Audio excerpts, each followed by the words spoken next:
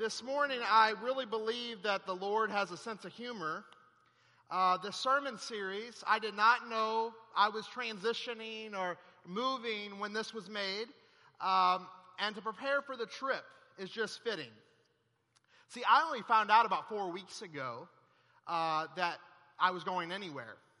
I had 48 hours to respond. I did respond, and then within 72 hours, I talked to Pastor Andy and told him what was going on. See, back in 2016, I flew back home here to Florida. I was living in Monroe, Louisiana. So is anybody a Duck Dynasty fan? Is anybody? Okay, that's where Monroe, Louisiana is. That's why I still have a beard, because you cannot live there and not have one. And so I was living there, and I flew back home to Florida, and I met with the bishop of the Methodist Church, because I grew up in the Methodist Church. And I said, look, I would really love an appointment. I'll take anything. Send me anywhere. And they told me, nothing. You'll have 5 to 10 years before we can offer you anything. And I said, okay. And so we went down this adventure, my wife and I, of praying and fasting and asking God what to do next. And then we got a crazy call after putting our resume out to 500 places. And it was at Living Word. And I began a relationship with the call committee. Richard Bider, who's in his 90s there, he's a faithful man of God. And John Wyman, who gives his heart and soul to the ministries, to this ministry as well. He was up here helping with the parsonage. And for some weird reason, they called me, a young pastor. I had only served as an associate at large churches, youth work, children's ministry. But they said, we're going to give you a shot. And so I packed my family up in a Penske truck, drove the 1,000+ miles or whatever it is, overnight, with excitement that I was coming back to Florida. The complete opposite of what it was the year before, a couple years before that. When I was driving to Monroe, I left crying like a child. Okay, so I was excited, and you never know what God's going to do. This morning we're talking about the armor of God, and as I was sharing with some of you, God was working all of this out in incredible ways, including I put my house on the market. 30 hours later, I had an offer. I was under contract. Well, it fell through on Friday. And so that's like a big stressor for me, right? Because we're moving. We're going to have a house down here. My wife's not going to be working. So we're stressed out a little bit. But as we read the scripture this morning, we understand that the Lord, our God, is all-powerful, is in control, and is our protecting force in life. You never know what God is going to do. You never know how God is going to provide the path, the way. This morning, we're going to go through the verses together. And the first one, our first point this morning is so that we can defeat evil. So we're going to look through 10 through 13. Finally, be strong in the Lord and in his mighty power. Put on the full armor of God so that you can take your stand against the devil's schemes. For our struggle is not against flesh and blood, but against the rulers, against the authorities, against the powers of this dark world, and against the spiritual forces of evil in the heavenly realms. Now, I've been telling my congregation up in Lantana for a while. I don't know where everyone stands in this room, but 30 years ago, Pew Research did a study on mainline churches. So that's Lutherans, Methodists, Presbyterians. I was a Methodist growing up, right? So that included us. That means my home church, this church. And what they found was that like 80% of mainline Christians did not believe in evil. That evil was slowly going away, that Satan wasn't real. And again, it's very easy to spiritualize everything. And I'm just as guilty.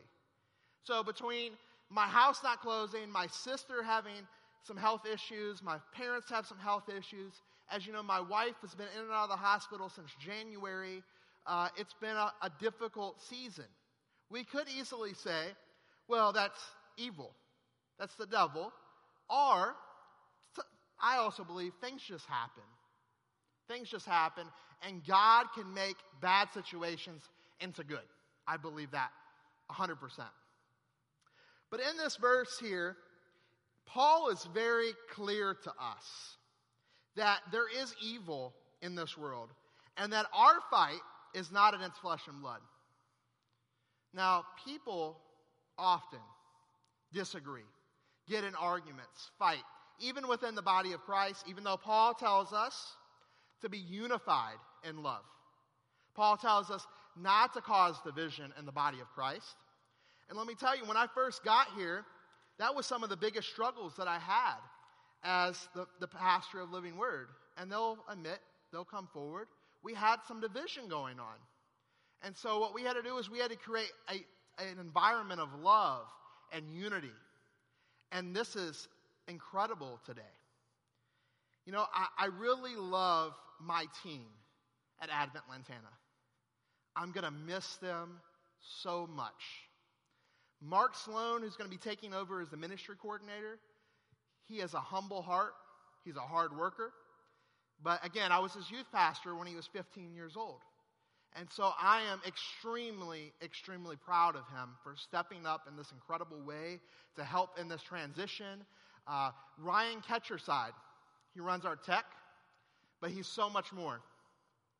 Ryan is the type of person that he'll call me or text me at like 11 o'clock at night, and he'll say, hey, I gave your cell phone number to this random person I met out on the streets. Is that okay? They need someone to pray for them. They're homeless. They don't have a place to stay for the night. And of course, what am I supposed to say? He's already given my number out, right? Of course that's okay. So all over Lake Worth, people have my cell phone numbers. I'm sure I'll continue to get phone calls. Ryan is a humble servant leader. The whole team down there is just incredible, and I'm really going to miss them. But I have a complete confidence in this team. I have confidence that through their prayer, through their faith, that no evil can triumph the Lantana campus. I really believe that, and with the prayers and support of you all. Our second point this morning is so that we can stand firm in this uncertain world. So let's look at these verses together. Stand firm, then with the belt of truth buckled around your waist, with the breastplate of righteousness in place, and with your feet fitted with the readiness that comes from the gospel of peace. In addition to all this, take up your shield of faith, which you would extinguish the flames of arrows of the evil one. Take the helmet of salvation and the sword of Spirit, which is the word of God. Often as Christians, we're just as guilty as the outside world. We believe, especially as Americans, we can do a lot of things on our own. I mean, everyone in my family has worked hard and done well for themselves for the most part. My family members either worked for the railroad, the post office, and everyone was in the military for the most part. And everyone put their bootstraps up. They're from Illinois originally, and they worked hard, and they did what they had to in life. It's easy to say that our faith is what we do. Our accomplishments are because of what we do, and not up to God. God ultimately is our provider, is our strength, is our protector. It's not what we do. It's all God. See, I kind of point out three sections of this verse. He says, stand firm then with the belt of truth, with righteousness, with the gospel of peace, with faith, with the helmet of salvation and the sword of the Spirit. See, we live in a world that is full of chaos. About 3 weeks ago, I did a funeral for a young man named Ian. Ian was 30 years old. He died of a drug overdose. He left 5 kids behind. They're all in the foster care system. He died on Mother's Day. So it was his mom that came in to our fellowship hall during Bible study, crying, weeping. She lost her son on Mother's Day. This is not a perfect world. So what did I do? You know, I've done a lot of funerals since I've been at Advent Lantana, Living Word. Mostly for saints of the church, people 80, 90, even 100 years old, that I knew for a fact they loved God. I knew for a fact they believed in Jesus from a very young age. But this young man, we had contrary information. So I reached out to Pastor Phil Dvorak. See, we have a church that meets in Lantana called Recovery Church. They have 19 campuses across the United States. They've only been around for a year and a half. They've launched 19 campuses. It's absolutely incredible. And I contacted Pastor Phil, and he says, well, normally I don't do these type of funerals because I would have 1 or 2 a week in Lake Worth. 1 or 2 a week of similar situations. Devastating. But Pastor Phil came in on my request, and we co-officiated this funeral. But see, we as Christians get to stand firm. We know the truth. We know that Jesus Christ, our Lord, is our foundation, is our rock, is the very being that we get to stand upon, and we know that He will set us free from all of our troubles. That He has the power to free us from addiction. He has the power to free us from our anxiety. I don't know about you guys, but I definitely have struggled with anxiety before. Life is hard. Life is difficult. But as believers in Jesus Christ, we can stand firm. And I believe we need to stand firm in our morality. See, we live in a world that is becoming less and less faithful, less and less Christian. Some estimates say 90% of West Palm Beach County is not believers in Christ or any religion. We as the church are becoming smaller here in America. It's just the stats. It's the truth. But we as believers in God get to proclaim the good news. We get to tell those people that are struggling with addictions on the streets that there is a God that loves them, that can set them free. We can tell that family who has been torn apart, where husband and wives can't stand each other, that God can free their marriage. God can bring unity to their relationships. And let me tell you, I've seen it firsthand in my own family, where the power of the Holy Spirit just penetrated our family and brought a cure, love, things that had been missing for years and years. God has the power. And in these verses, we have a responsibility to stand in that gap. Lastly, so that we can be a people of prayer. He says, and pray in the Spirit on all occasions, with all kinds of prayers and requests. And with this in mind, be alert, and always keep on praying for all the Lord's people. Now notice in verse 18, the second section, it says, always. It doesn't say sometimes. It doesn't say when we want to. It doesn't say, every other day. No, it says always. And it reminds me of 1 Thessalonians chapter 5, verses 16 through 18. It says, rejoice always. Pray without ceasing. Give thanks in all circumstances, for this is the will of God in Christ Jesus for you. Again, life is challenging. Life is interesting. For me, right now, I am praying for our family's transition, absolutely. This stress that we have, trying to figure out what our next steps are. Moving from Palm Beach County to a little bitty town of 2,200 people. That is a transition. It is going to be different. My wife's first question was, where's the nearest Target? It's an hour away to the nearest Target. Okay? Where's the nearest hospital? An hour away. Right? She's pregnant. An hour away. All of these transitions. But God calls us in verse 18 to be in prayer. I'm in prayer for Advent Lantana. Absolutely. It may seem easy, that I'm transitioning and why I'm excited. I poured my life and soul into this congregation for 2.5 years. We went through some hard things together, hard questions. There were days I didn't know if the church was going to stay open the next Sunday. And we worked and we tried. And by God's grace, we met with you all and we became a campus. And that was, I'm sure, for many of you, a prayer, a big prayer. This is something new and unique that we've never done before. You guys put sweat equity into the campus, coming down there and knocking down walls. And man, it was a lot of fun knocking the pews out, I have to say. We had a blast. But it is full of mixed emotions that I have to continue to be praying about. When we came down here in 2016, we didn't even know what Advent Lutheran Church was. We didn't never heard of you guys.